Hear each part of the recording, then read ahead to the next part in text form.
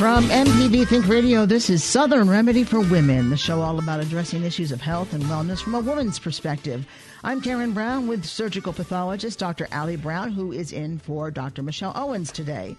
Our guest is Dr. Andrea Lewis. She is a specialist in sleep disorders, and of course, that's our topic today. Insomnia, snoring, sleep apnea, nightmares, night terrors. There are all kinds of ways that your sleep is being ruined, and we invite your questions. What's going on with you and your sleep problems? The number is 1-877-MPB-RING, 1-877-672-7464, or you can email us to women@mpbonline.org. This is Southern Remedy for Women. We'll be back after news from NPR on MPB Think Radio.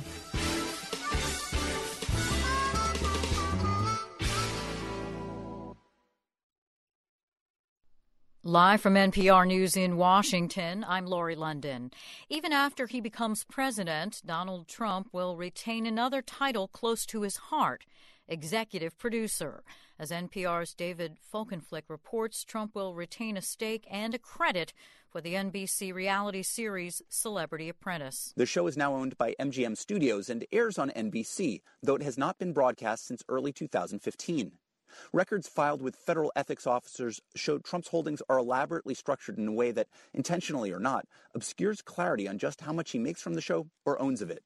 On the campaign trail, Trump often assailed NBC's reporters and anchors. He also denounced the network for the leak of the video from the NBC show Access Hollywood, in which he boasted of grabbing a woman's genitals. Critics note that entertainment companies often undergo scrutiny from federal regulators. Many of their bosses will be appointed by President Trump. Trump once suggested regulators would take a new look at the terms under which parent company Comcast took over NBC. Now, they're back in business. David Folkenflik, NPR News, New York. A federal judge has refused to end Wisconsin's presidential recount initiated by Green Party candidate Jill Stein. Donald Trump defeated Hillary Clinton by more than 22,000 votes in the state. Stein requested the recount to determine if election machines were hacked. Two pro-Trump groups sued to stop the process, but a judge today refused the request, noting that the recount is nearly complete and there's virtually no chance it will change the results. Hillary Clinton says broadcasting fake news puts lives at risk. Clinton addressed the issue at an event at the Capitol for retiring Senator Harry Reid. Her concerns follow conspiracy theories involving her campaign. A man believing a story that Clinton and her aides were running a child sex ring out of a D.C. pizzeria entered a restaurant on Sunday and fired a gun. Clinton warned that it's clear that so-called fake news can have real-world consequences. The UN envoy on Syria says he'll work with the U.S. and Russia in talks this weekend on plans to evacuate civilians and fighters from eastern Aleppo.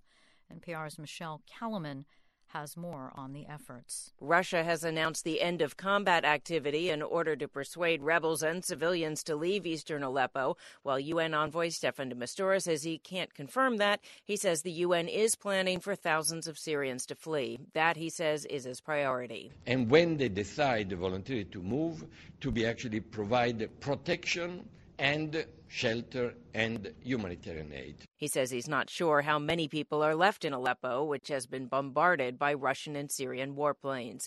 De Mistura has been briefing the UN Security Council and plans to meet early next week with Trump transition officials to talk about Syria. Michelle Kellerman, NPR News, Washington. This is NPR. Lawmakers in South Korea are voting overwhelmingly to impeach the country's first female president. She's suspended from power but not yet removed from office. NPR's Elise Hu reports from Seoul. Celebrations broke out outside the National Assembly here after the 243-56 vote in favor of impeaching President Park Geun-hye. Park has a year left in her term, but because of a mushrooming corruption scandal, polls show 80% of Koreans want her removed from office. The impeachment vote Friday sets into motion that process, but a constitutional court has to decide whether to uphold the vote. It could potentially dismiss the impeachment motion, in which case Park would get her executive powers back and stay in office until early 2018. Park has apologized numerous times for creating political chaos that has paralyzed South Korea for nearly 2 months. Elise Hu, NPR News, Seoul. An interstate east of Cleveland, Ohio, has reopened after snowy conditions led to a pileup of about 50 vehicles Thursday. The highway was shut down for more than 14 hours. About 20 people were injured in the chain reaction crash. There could soon be a revival of the popular NBC series Will and Grace. A 10-minute online episode was released in September when the cast reunited to urge voters to support Hillary Clinton. The episode got 6 million hits, and the series star Megan Mullally tells Pride Source there's a very good chance that there will be more episodes. I'm Lori London, NPR News in Washington. Support for NPR comes from NPR stations. Other contributors include the Pajamagram Company, offering 27 matching holiday pajamas for the whole family, including cats and dogs, and with Charlie Brown and Norman Rockwell themes, in knits, fleece, and flannel. More at pajamagram.com. Catch up on past episodes and hear any of the MPB programs you've missed on the MPB Public Radio app, available on iTunes and Google Play. Listen live to MPB Think Radio and MPB Music Radio. Search MPB Public Radio. This is Mississippi Public Broadcasting. I'm Terry Gross. Listen to Fresh Air weekdays at 3 on MPB Think Radio. You're listening to Southern Remedy for Women on MPB Think Radio. We're glad to take your calls at 1-877-MPB-RING. That's 1-877-672-7464. You can always email your comments and questions to women@mpbonline.org. This is MPB Think Radio, Mississippi Public Broadcasting.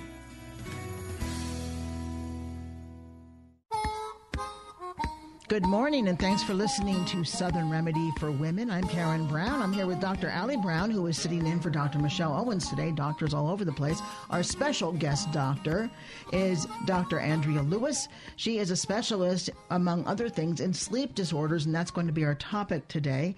We'll talk about, a few ideas: insomnia, snoring, sleep apnea, nightmares, night terrors, and there are a whole lot of other things that might disturb your sleep.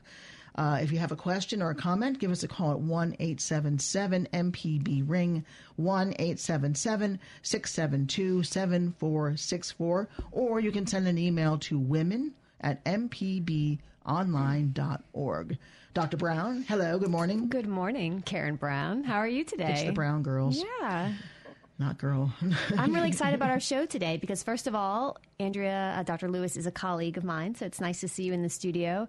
And also because I feel like I get really bad quality sleep. I mean, so this is something that affects me personally. So I think that the listeners are going to really enjoy the show. I think so many of our listeners probably have trouble with sleep at some point or another. But Dr. Lewis, thank you so much for being with us. We always start the show by asking you to tell us about yourself. Yeah, thank you all so much for having me today. And I was really excited to be here today too. I enjoy working with Dr. Brown, and I've enjoyed meeting Miss Brown this morning. My name again is Andrea Lewis, and I'm from North Mississippi. We were just talking about my hometown in Houston, Mississippi, but I've been in Jackson for a while. I did a residency here in otolaryngology, or ear, nose, and throat, as it's known. What is that called? Because that's Karen's favorite. Dr. Brown texted this to me, and I'm like, what? What is it? Yeah, everybody has trouble with that. So oto, ears, throat, and then the ology part of it. But you can also include otolaryngology. Some people included otorhinolaryngology, including the nasal part of it. But it's head and neck surgery and medical disorders of the head and neck, and so that kind of naturally leads to sleep disorders because a lot of obstruction, you think about the airway starting at the nose down through the neck and chest where people have narrowing of the airway. So ENT is an option for them is to get further training in sleep. So I did a fellowship in sleep following my residency in ENT. And Andrea has a big family, so a good reason for her not to get sleep, right? Yes. So with 4 kids, all close in age, and a husband that's also a physician. Sleep at my house is very hard to come by, so I definitely understand the importance of that. So the first question, since this show is called Southern Remedy for Women, are men or women more likely to have sleep problems? Definitely women. I think we were just talking about that with some of our colleagues in the hall, who says his wife gets mad every night when she can lay down and fall asleep, and his wife cannot. So that's multifactorial, but women definitely have more trouble with sleep. It sounds like a fairly common problem for women. When I was doing a little research, it was like 60-something% of women have some sleep disorder in their life. Is that right? Yeah, definitely. Wow. It's right. Starting early in life, but usually mostly starting around childbearing years. And it can become a chronic condition, or do women and men have this problem for a short period? It can definitely become a chronic situation. Women and men both can have this problem, and definitely with aging, it's more frequent in everyone. But women, especially for hormonal reasons, typically have it at worst around perimenopausal and postmenopausal, but can even have it cyclical with their menstrual cycle throughout the month in earlier years. With change in hormones. Hormones mess everything up. They do. What a pain. They control our lives. At least we don't have a prostate. That's really the only saving grace, right? I always think, well, that at least I don't have a prostate. That is true. One thing. Yes. What is the most common sleep problem? Really, it's insomnia, and then the other thing I would think about is just sleep deprivation. Most of the patients that come in to see me, most typically, I'll see a lot of sleep apnea, but really the most common sleep apnea is insomnia. Common sleep problem is insomnia. So what is insomnia? Because a lot of us have, every now and then you have a night where you can't sleep. So what is insomnia? So to have insomnia, acute insomnia is more just over a month period, usually related to an acute stressor, a life change, a divorce, a death, and that usually goes away. Chronic insomnia is insomnia that lasts longer, takes longer than it can consist of taking longer to go to sleep, usually more than 30 minutes to go to sleep, consist of frequent wakenings, and it also consists of wakenings that doesn't have to be trouble falling asleep, and can causes trouble with your daytime function because of your sleep deprivation at night from your insomnia. Yeah, I saw that excessive daytime sleepiness. Yeah.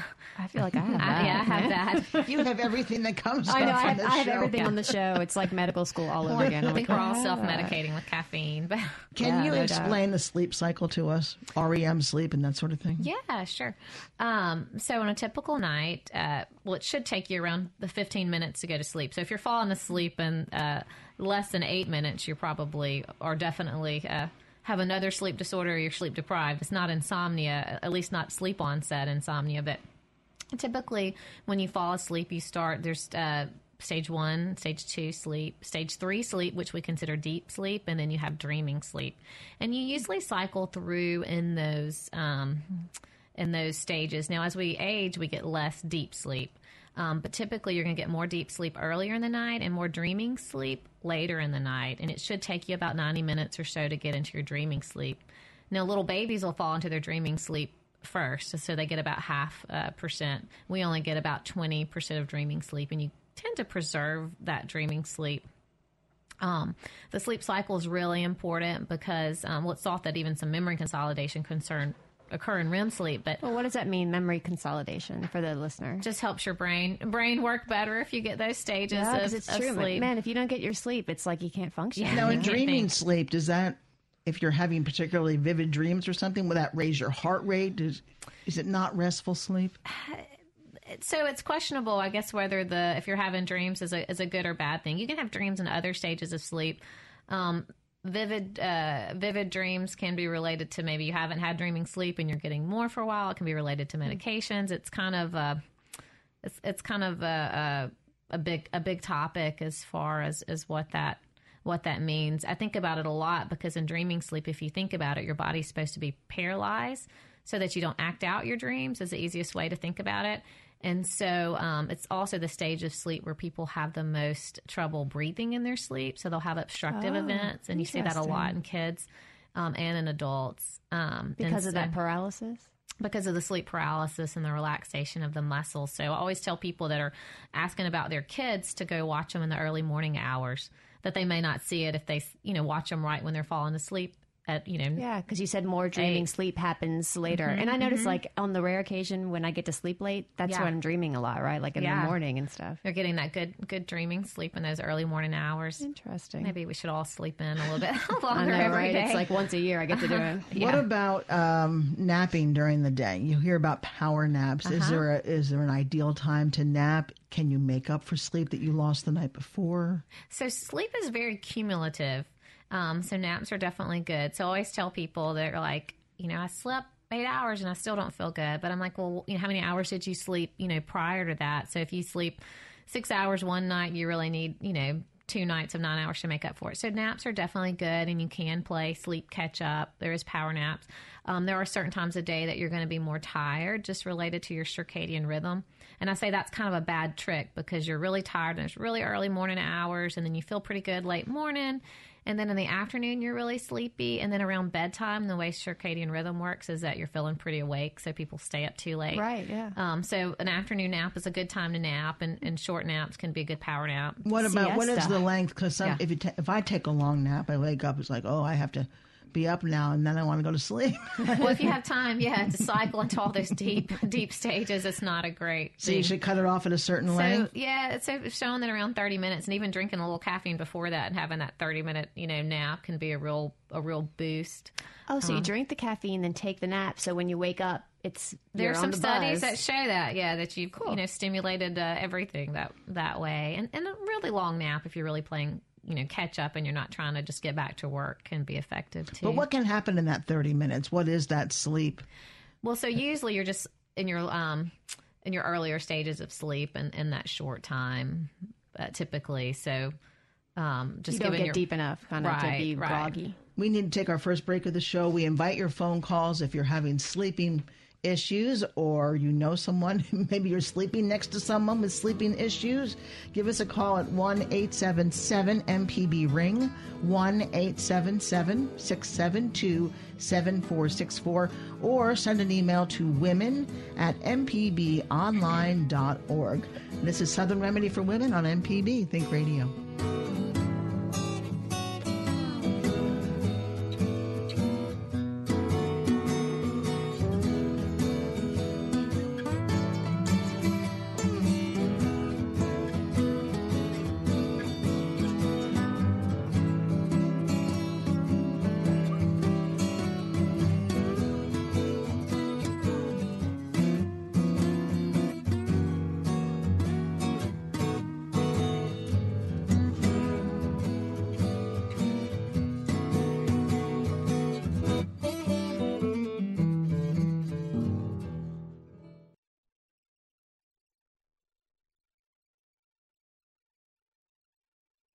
From the Capitol steps to your front door, MPB News covers the state like no one else. Our team of award-winning journalists keeps you informed on the news affecting your life. MPB News, online at mpbonline.org and on MPB Think Radio. This is Scott Beretta, host of Highway 61. Each week on the show, we explore a different aspect of the blues tradition. Join me every Saturday night at 10 p.m. and Sunday at 6 p.m. here on MPB. This long is Rhode Island.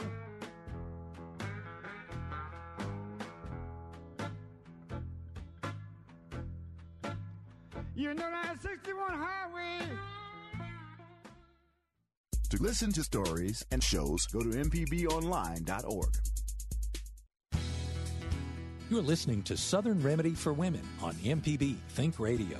We're glad to take your calls at 1-877-MPB-RING. That's 1-877-672-7464. You can always email your comments and questions to women@mpbonline.org. This is MPB Think Radio, Mississippi Public Broadcasting. Welcome back, and thanks for listening to Southern Remedy for Women. I'm Karen Brown, here with Dr. Allie Brown and our special guest, Dr. Andrea Lewis. I shouldn't read off a piece of paper. You miss Dr. She couldn't be here today. I know she loves to be here, so I'm sure it's paining her that she's not here. But we're very happy to have Dr. Andrea Lewis talking about sleep issues today, sleep problems, what's interrupting your sleep or keeping you from falling asleep. And we're going to go right to our phone and say good morning to Anna, who's calling from Baldwin. Anna, go ahead.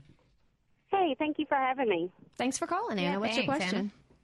I have a question about my sleep cycle during the night. Usually I found that if I get 3 to 4 hours of sleep each night, I feel more energized throughout the day. 3 to 4 hours? Yeah, that's not very much. That's crazy. Then if I sleep 8 hours, I am for the first, I get to work at 6. And if I sleep for 8 hours at night, then from 6 until probably 12, I'm just dragging all day. But if I go to sleep at, my daughter usually goes to sleep about 7:30 or 8. And if I fall asleep with her, then I'm just dragging all day. But if I go to sleep at 11 or 12 and wake up at 4, then I'm good all day. And I was just wondering if that's normal or if there's a reason for that. Yeah, Dr. Lewis, what's going on here? Well, I think typically kind of what you're seeing is that when you don't get enough sleep, you get some rise in some of your hormones. That's not necessarily a good thing for your health, but some of your hormones, like even your thyroid hormone, get activated. And so you have that energy. I think about that from my really busy call days, how when I didn't sleep that night, I felt kind of like I was really going strong the next day, but then the next night I would get a good night's sleep and then I would feel tired because you're still sleep deprived on the days that you do get enough sleep. And so you're still kind of playing catch up, but you've just had time to actually get into a deep sleep on those nights. So I think if you try to actually get enough sleep every night, that you'll see a big difference just overall in how you feel. Now, there are some people that probably only need 5 or 6 hours a night. Most people need 7 to 9, and there are very few people that don't need the average amount. But you're just, you're chronically sleep deprived, and you're just getting those boosts in hormones on those days that you're not getting much sleep, and then never catching up on the other nights, but having time to get into your deep sleep. So what are the long-term ramifications of those hormones? Yeah, so that it is a big thing, and sleep deprivation is a really big deal. And so as far as obesity, diabetes, cardiovascular disease, it really increases a lot of inflammation in your body with this changing in hormones with long-term sleep deprivation. So it sounds like, Anna, like you should maybe try to get over the hump on this perception that you're more tired with more sleep, that it's just that you're seeing that you're actually sleep deprived because you're not having those hormones kicking in for your long-term health. It sounds like maybe you should try to stick to a little bit of a better schedule for like the regular term. Yeah, definitely. Great. Anna, thank you so much for calling. Thank you. Yeah, thank you. Thank you. We're going to stay on the phone and speak with Janet, calling from Starkville. Hi, Janet. Oh, good morning. I have paralyzed dreams, and if I can describe this, it's like there's people or things going on in the room, and when I realize that I'm in a dream and I try to wake up, I can't. I'm really stiff, and sometimes I scream, and then I'll wake up, and I even feel things like a cat jumping on my bed. I don't have a cat, but motions, and I'm just kind of wondering what causes these and how, they're kind of scary, trying to get out of it.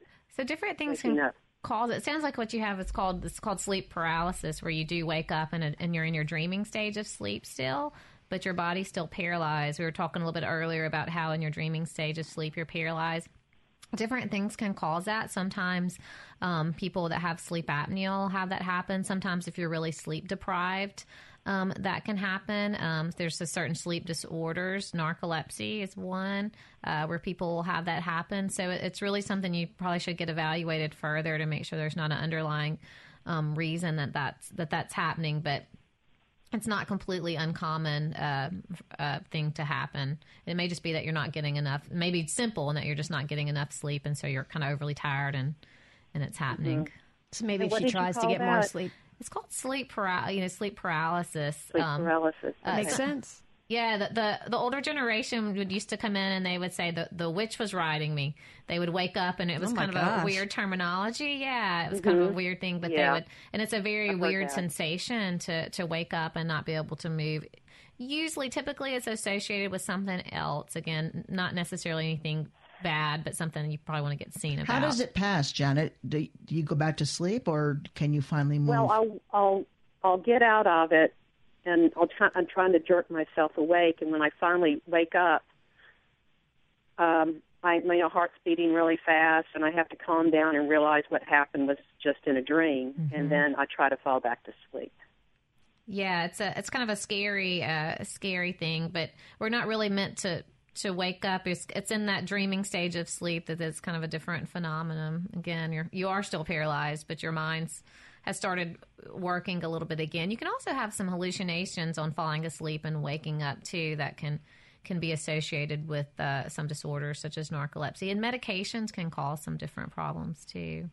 Janet, we hope you don't have many instances of that anymore. Yeah. Thank you for calling, though. Thank you. Me either. Thank you so much. I'm learning so much today. If you want to give us a call about a sleep problem or question, 1-877-MPB-RING, 1-877-672-7464, or send an email to women@mpbonline.org. I want to ask about night terrors. My son, when he was little, developed them. And they were, they were terrifying to me. And sometimes he would get up and start running and not knowing, it was like sleepwalking along with screaming and just throwing himself around. What causes that? So night terrors are really scary. And the interesting thing is they're not so bad for the child. And it usually is more in children, but they really are bad for the adult. Yeah, they don't really remember them, right? Yeah, they don't remember them. They go back to sleep. They sleep fine. It doesn't make them tired during the day, but the parents are super tired and super stressed about it usually. So it's a pretty normal phenomenon. A lot of people are really worried about it being associated with trauma that they've had, and that can at times provoke them, but most commonly they're just kind of idiopathic. They run in families. We don't know exactly what causes them, but it's usually in the first third of the night. And it's kind of in that sleep-wake transition when they're coming out of like a deep sleep. So kind of in that, it's interesting because some sleep disorders occur related to kind of deep sleep and wake transition, like night terrors, and so they'll occur earlier during the night. And some things like what Janet was describing earlier are associated with your dreaming sleep, and they'll occur so toward the early morning hours, so later in the night. But we don't know exactly what causes night terrors. Again, it's sometimes associated with trauma, but most commonly just kind of like sleepwalking. Some people have this problem, but typically normal. It's a clinical diagnosis. Sometimes medications can help decrease it. The other thing we see, though, is that some people have more, and it's a parasomnia, will have more parasomnias if they have something else disrupting their sleep. What is a parasomnia? What does that mean? So parasomnia would be like something like that's unusual, that's associated with sleep, like night terrors, sleepwalking. Oh, okay. That's a general term for those things. Yeah, it's kind of a general term. Is sleepwalking the same thing as a night terror? There's no real reason for it, or it's not exactly the same, but it's the same as we don't know exactly why people do it, but different things can lead to sleepwalking too, like sleep deprivation, alcohol, and it is more commonly in families, but similar type of disorder, and kind of in that slow wake sleep in the beginning of the night and that transitional sleep. Very interesting. Let's talk about the drug now that makes people do crazy things. There's been a lot in the press in recent months, I guess, about the dosing of Ambien and the effect that it has more so in women than in men, and all these weird things. That are the risks rare? I mean, is it prescribed a lot, and do people not have trouble with it? It's a very commonly prescribed medication. It was interesting. There was a study where they tested, I think Allie might have been mentioning this, where they actually looked at just people driving around and how many of them were still under the influence of Ambien, how... So they're driving on Ambien and texting, and there's a large percentage of people, that still have a good bit of Ambien in their system, probably driving around still this morning. Maybe they took it late last night, but it can be effective. It's usually better for short-term use. It does, the dosage. It has been shown that the typical 10 milligrams that wasn't tested in women, and that the dosage for women has been recommended to be the 5 milligrams unless they actually need more. There are a certain percentage of people that do some strange thing, and it's sort of and they have amnesia to what they've done. Most commonly, they text people, but most commonly I hear people say they get up and eat during the night. And so that's kind of a interesting thing, and one that particularly women are not very happy with. Right. Can someone wake up in another location and not know how they got there? That can definitely happen. Downtown in your PJs. So if somebody has had one of those events, we do recommend that they not use Ambien anymore, and that to take safety precautions before using. Before like what? Tie yourself down, or you can put a bell on your door. Yeah, there's nothing great, but just something to alert somebody that you're leaving. Same with some of these people that have some really serious sleepwalking and that get up and drive around. That to do some safety precautions, like a bell on the door. My goodness. Some things to make it a little bit harder for them. Padlock on the fridge. Yeah, padlock on the fridge. Yeah, some things to make it a little tougher for them to. Is melatonin, is that effective to help you sleep? So melatonin is really interesting, and it's kind of a hot topic. So many people take melatonin. A lot, yeah. I hear a lot of people talking about it. They do. And, it's not been really shown to be better for most people who are just wanting to fall asleep and sleep better. It is good for changing your sleep cycle. So if you have like jet lag, and there was a study looking at women, and it did show that 8 milligrams over 6 weeks did help some with them, but most studies have not shown it to be a really great as far as, at least in the medication, as far as helping sleep, besides changing kind of your sleep phase and cycle. But there has been a little bit in menopausal women that have shown some help. It does decrease with your age. It is secreted, with the dark, and so you're not supposed to take it in the light. It kind of confuses things. So it says a sleep promoting hormone, but. All right, we're going to go to our phone. Linda's calling in from Port Gibson. Good morning, Linda. Good morning. I have, from time to time, had sleep problems. And the problem I have is I'll fall asleep. This doesn't happen every night. It happens sporadically. I will fall asleep and seem like in the middle of my sleep, something. Well, it's awfully scary when this happens. I'm trying to move, or I'm trying to get out of the way of something, and something is holding me down. And when this happens, I normally be waking up. So you're able to wake up from that dream pretty easily, or when you realize it's just a dream? Not easily. Oh, okay. Yeah. It's almost like something it's holding you, or to the point where you can't move. Yeah. Almost like paralysis. It sounds similar to our previous caller, doesn't it? Yeah, it does. That is a scary problem. We were talking about that earlier. Linda, do you snore? No. No snoring. Mm-hmm. You might not know. That's true. Do you wake up at any other times during the night? Do you wake up frequently? I've been getting up, getting a drink of water, going to the bathroom. Mm-hmm.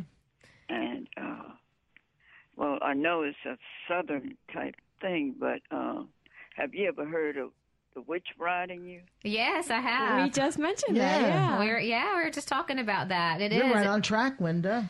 Yeah, you are right on track. It is. That is a scary problem. So usually what happens is you're waking up out of your dreaming sleep, and your body is paralyzed, but your mind's still working.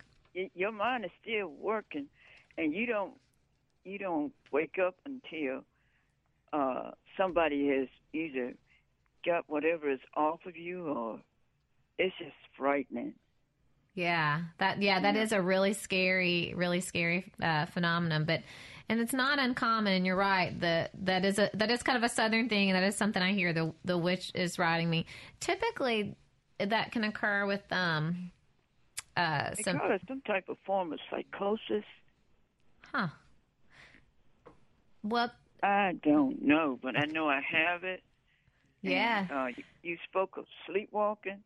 Uh-huh. And I don't sleepwalk, but sometimes I wonder when I go to Walmart, people come in there in their pajamas. Oh, my. Their house shoes. I think that's just a fashion choice. Yeah. So thank you for your call, Linda. So what are some things that Linda can do? Maybe Linda. Try to get a little more sleep, or... Yeah, that's one of the things I would be concerned that Linda might, not get enough sleep, and that she might be evaluated for something like sleep apnea, because usually it's associated with another disorder. Snoring. Yeah, and that's why I asked her about snoring, and was she waking up frequently. And you can have sleep apnea without snoring, and you can snore without having sleep apnea, but sleep apnea is a real common reason that people will have the sleep paralysis. And I know we have a caller, but just sleep apnea is just when you stop breathing when you're sleeping. Is that pretty much what that means? Yeah, you're trying to breathe, but your airway's closed, so you're not moving air, and I can do it. Yeah, there we go. Yeah. All right, time for a break. How's that for transitioning to a break? That's right. We have some emails when we come back. We have a phone call when we come back. If you'd like to send an email, the address is women@mpbonline.org. If you'd like to call us, the number is 1-877-MPB-RING, 1-877-672-7464. We'll be right back on Southern Remedy for Women on MPB Think Radio.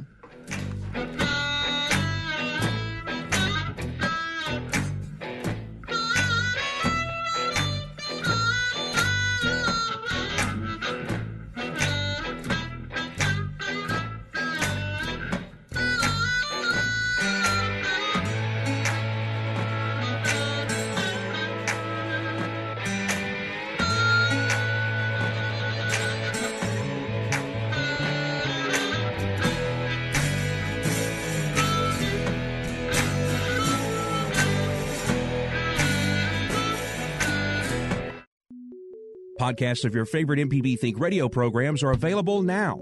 With any podcast app, you can search, subscribe, and never miss a second of MPB Think Radio.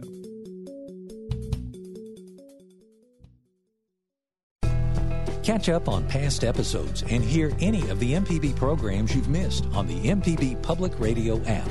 Available on iTunes and Google Play. Listen live to MPB Think Radio and MPB Music Radio. Search MPB Public Radio. This is Mississippi Public Broadcasting. This is an important message for all MPB viewers who use an antenna to receive MPB TV. On Monday, December 12th, our .1 and .2 channels will change. MPB HD will move to .1. A brand new 24/7 children's channel, PBS Kids, will premiere soon on .2. Subchannels .3 and 4 will continue to carry Create TV and MPB Think Radio just as before. Cable and satellite viewers shouldn't be affected. If you have questions, please visit our website at mpbonline.org. To listen to stories and shows, go to mpbonline.org. You're listening to Southern Remedy for Women on MPB Think Radio. We're glad to take your calls at 1-877-MPB-RING. That's 1-877-672-7464. You can always email your comments and questions to women@mpbonline.org. This is MPB Think Radio, Mississippi Public Broadcasting.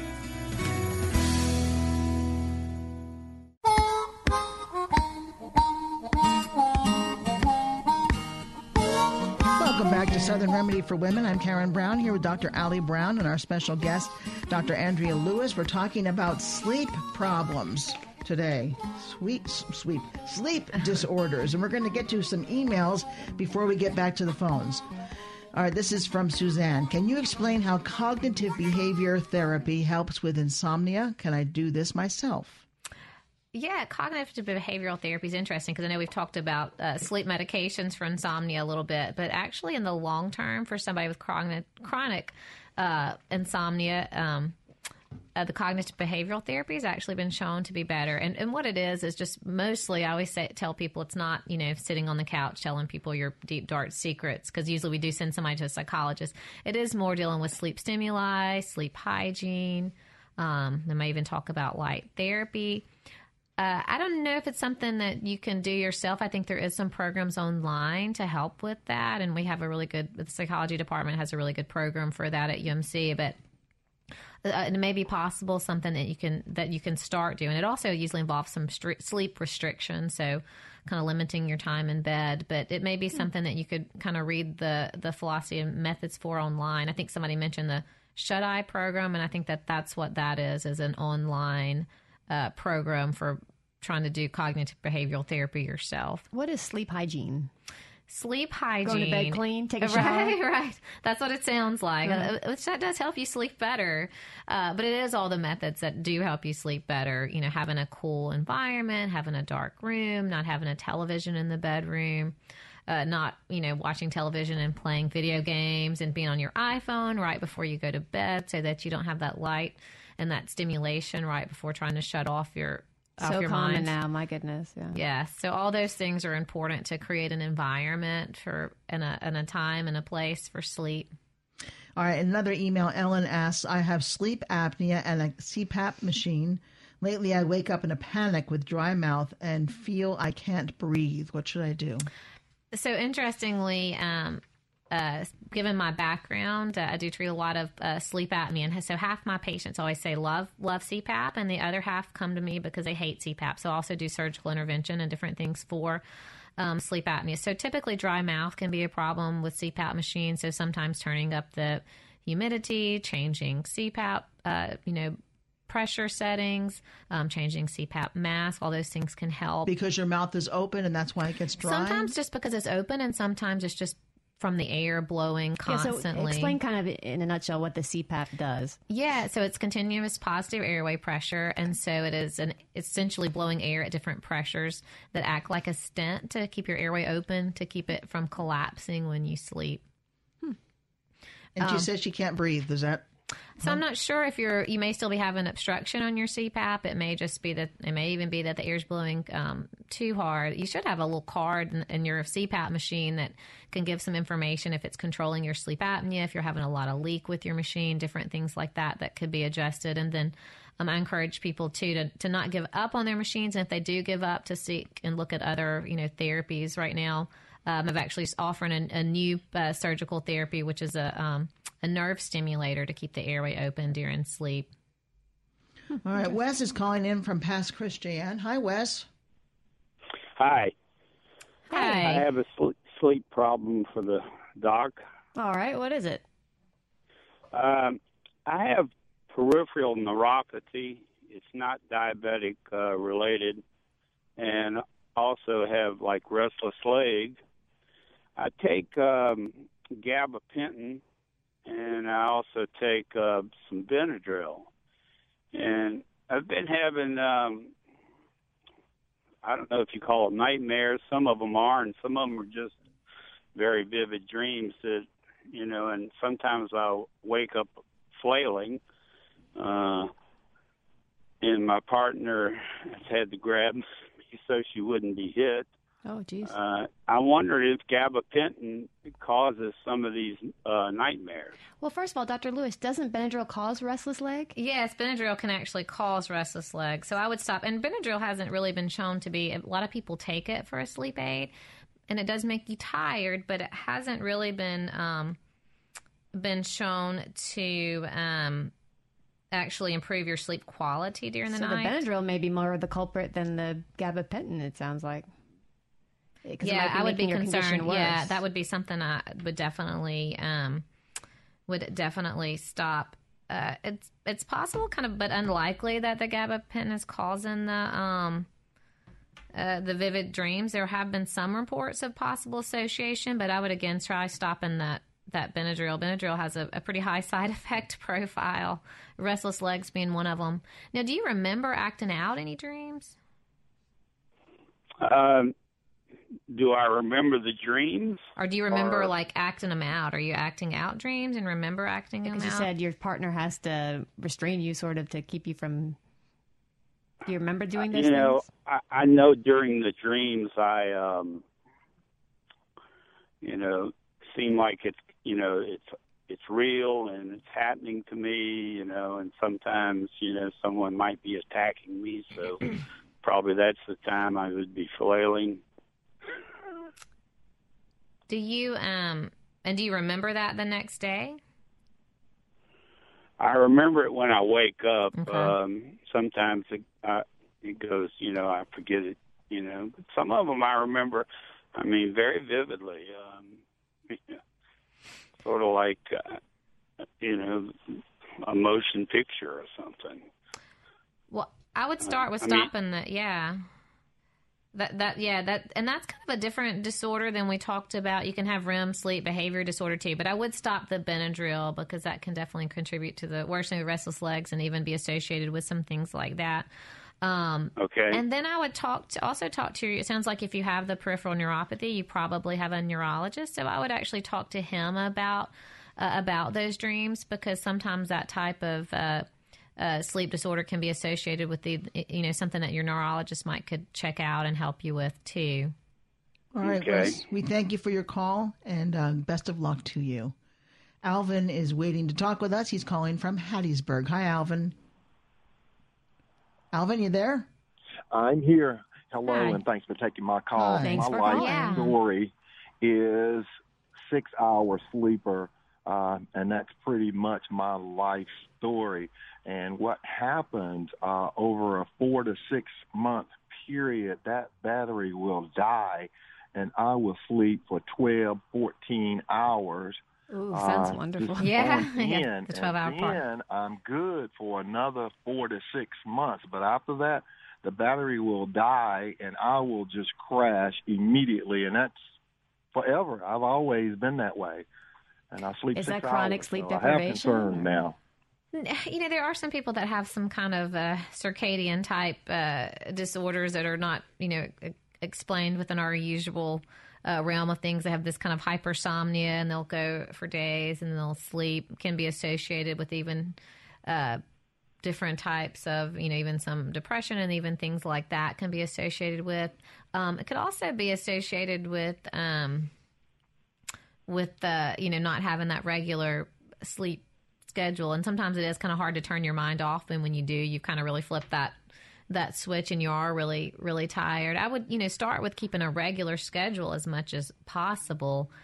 And, in the other times trying to get more sleep than the 6 hours. And then during those 12-hour periods, trying to get out of bed at a certain time. But it's not uncommon, but it definitely happens. But it's one that can be hard to fix. But I would start with scheduling things a little better.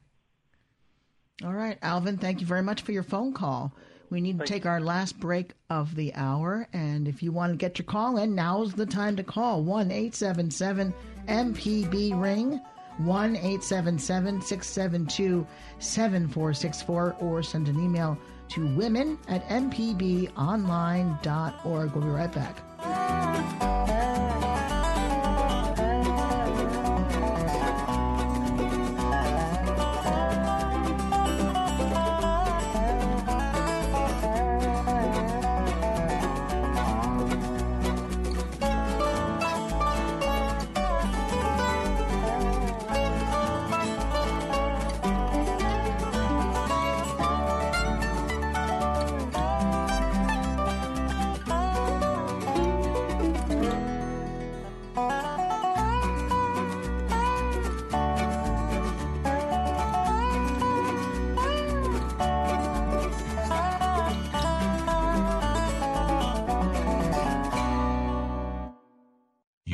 For the arts and music is MPB Music Radio. From classical to bluegrass and everything in between, MPB Music Radio has a sound for every ear. For information on where to find MPB Music Radio, visit mpbonline.org.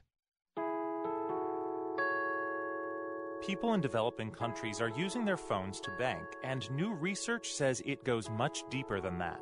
Is this like a new toy for people, or does it actually fundamentally change their lives? Does it solve poverty? I'm Ari Shapiro. Beyond the convenience of mobile banking, changing lives for the poorest families. Later on All Things Considered from NPR News. Today at 4 on NPB Think Radio. News you can trust in radio built around you. Mississippi Public Broadcasting. You're listening to Southern Remedy for Women on MPB Think Radio. We're glad to take your calls at 1-877-MPB-RING. That's 1-877-672-7464. You can always email your comments and questions to women@mpbonline.org. This is MPB Think Radio, Mississippi Public Broadcasting.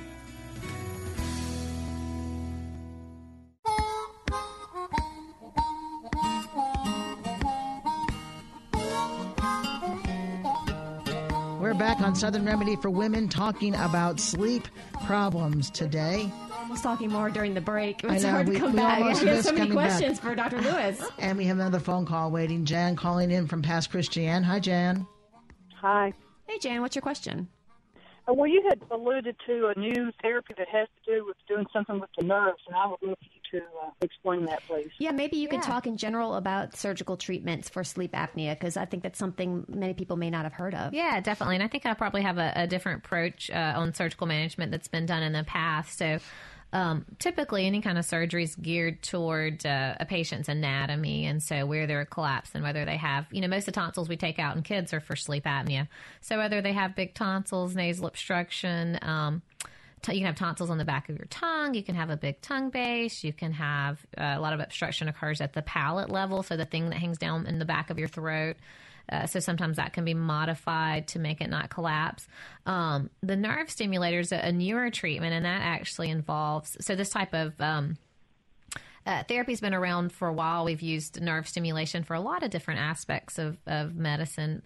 Now, this therapy has been around long enough to be proven safe. And it's called Inspire is the company, and they have a website that gives a lot of information. But what it actually does is there's a stimulator that goes around the nerve, the hypoglossal nerve that goes to a lot of the tongue muscles, and it has a sensor that senses when the when you take a breath, and it actually then stimulates timing to your respiration, the sensor around the nerve, so it gives it stimulation so that the airway doesn't collapse during those breaths. It can be turned on with a remote at night, so you don't have to wear anything externally. Is this happening all day? It's sort of interesting. No, yeah, it would. So you have a remote control to something that's implanted in your body, right? You do, and so you can turn on at night. It is for people who failed CPAP, and there are certain requirements, certain degrees of sleep apnea, certain BMI requirements, and certain anatomical features. Like I mentioned earlier, different surgeries are better for some people with certain anatomy. So this one is better for people that have certain patterns of collapse on their exam. Do you have problems with sleep apnea, Jan? Oh, yes, I do. I have a CPAP, but I've been wearing a dental device, which is much less bothersome than the CPAP. Yeah, and dental devices can be effective, too, for certain people, do they just keep the jaw forward? Or? They do, but interestingly, they do even more than that. They also they give tension to the muscles, so even the lateral collapse in the throat, they help with that, too. The nerve stimulator is a surgery, but it's actually not a big or tissue changing surgery. But it would be implanted, and you would again have the remote control. You do turn it on at night, and it's been shown to be very effective again in certain patients. But yeah, dental device, people typically like those better than a CPAP too if it's effective for them. So that's something I would make sure of too, that dental device is working appropriately for you. Yeah, I think it is. The only problem is that it makes my bite slightly off kilter, but I still prefer it to a CPAP. So. Yeah, that is the thing. People, well, they actually complain more of jaw pain with the dental appliances. So if you already have jaw pain or TMJ, then I don't have that. That's good. That's good. With my bite. Good. And then secondly, it does change your bite a little bit, having that kind of forces on your teeth at night. Interesting. Jan, thank you so much for calling. We appreciate it. Thank you. Yeah, thank you, Jan.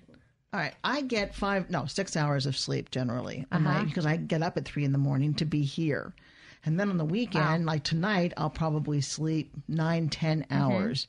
And you always read that you're supposed to keep your sleep schedule the same every day. That's true. Important? Yeah, and that is helpful. I mean, it is better to be on a schedule, so you play catch up on the weekends. It is typically better to stay on the same schedule, so to go to bed around the same time and to get up around the same time. I know when I take that Sunday afternoon nap, it's hard for me to get on bed in time. Sometimes schedules just don't allow that, obviously, if you're getting up at 3 a.m. So Karen should try to be the afternoon drive home news lady instead of the early morning news lady. Yeah. Not going to happen. Okay.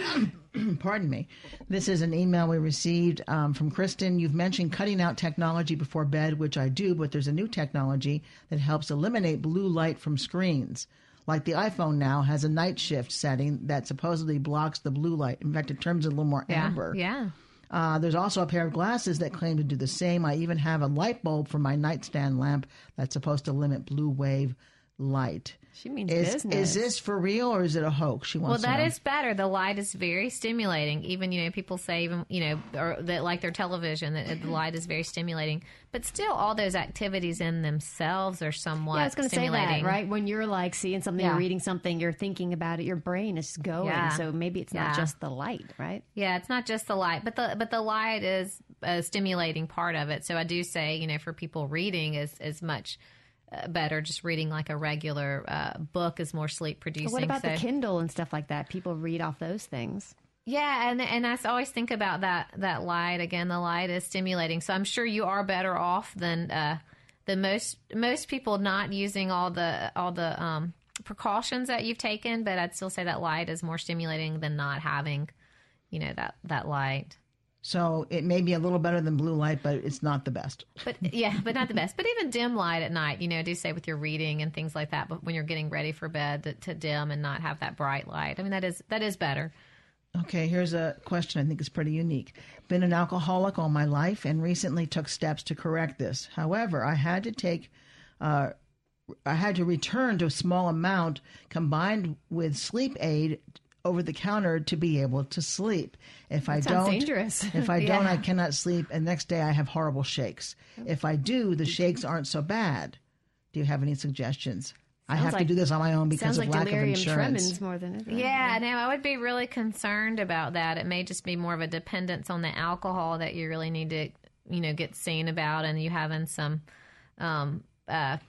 side effects from not taking, not having the alcohol. So that getting tremors when you have a physical dependence on alcohol, when you withdraw that alcohol, we call it delirium tremens. I mean, that's not an uncommon thing. I would think that's probably causing the tremors more than then the time period of being without it, that you've been so long without it, if you didn't have that before bedtime, and you do get kind of dependent on it for sleep too, but it really actually makes your sleep worse. And it helps you fall asleep, but then the sleep itself is worse, right? Right, exactly. And it sounds like I'm not sure if it's a he or she, but if they're coming off of alcohol, if they've just stopped, it's going to take a period of time before they're not having a reaction. I would discourage mixing alcohol with any sort of prescription or over-the-counter sleep aid. It just sounds kind of like a bad idea. Definitely. So what should this person maybe do to Well, I would work with somebody on decreasing the alcohol, and they can actually prescribe medicine that can help with the sleep. But I would actually work on somebody with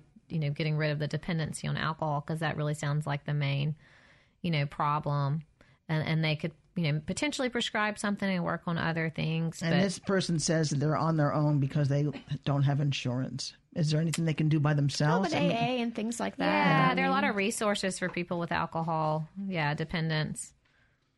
All right. Well, we hope that's helpful to you. Yeah, I hope so. Yeah, definitely. All right. We have about a minute and a half left. Any closing thoughts or what people... can help with their insomnia or sing a lullaby or something? Yeah. That's good. Yes, it can be. We can chase my kids around for a while, and you'll be really tired. I have a question. Yeah. Does it matter what time of day or night you sleep? So everybody's a little different. So that's a whole different night owl versus morning person. Right. So, your circadian rhythm can be shifted. So you can have a delayed sleep phase or an advanced sleep phase, typically in different aspects of our life. So, in truth, for all the moms listening, it really is normal that your teenager wants to sleep late and stay up late, because that's the way that their sleep phase is shifted. And it's normal that your small child should go to bed early and get up early. And so it's not necessarily, I always tell people, retired people will come in and they're like, I stay up all night and I sleep all day, but I like it that way. And I'm like, well, if you don't have to be at work and that's the way you do better, then that's okay. But if you're a night owl and you have to get up early for work, you need to work on shifting that sleep phase. But it's not necessarily bad or good unless it's really going against your lifestyle. All right. I'm one of those moms that says, get up. You've been sleeping all morning. Remember all those years you woke me up early? I'm planning that. Yeah. Yes, yeah. Dr. Andrea Lewis, thank you so much. Yeah. Great show. Thank you. Yeah. Glad to be here. Southern Remedy for Women is a production of Mississippi Public Broadcasting Think Radio. It is funded in part by a grant from the University of Mississippi Medical Center and by generous support from the members of the Foundation for Public Broadcasting in Mississippi. Today's show was engineered by Jay White, and our call screener is Jay White, multitasker.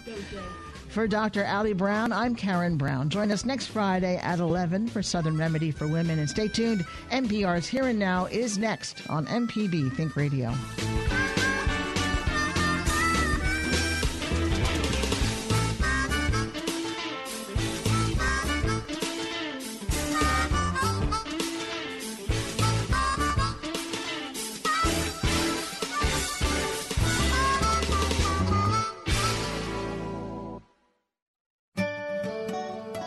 This forecast is underwritten by Blue Cross and Blue Shield of Mississippi. Live healthy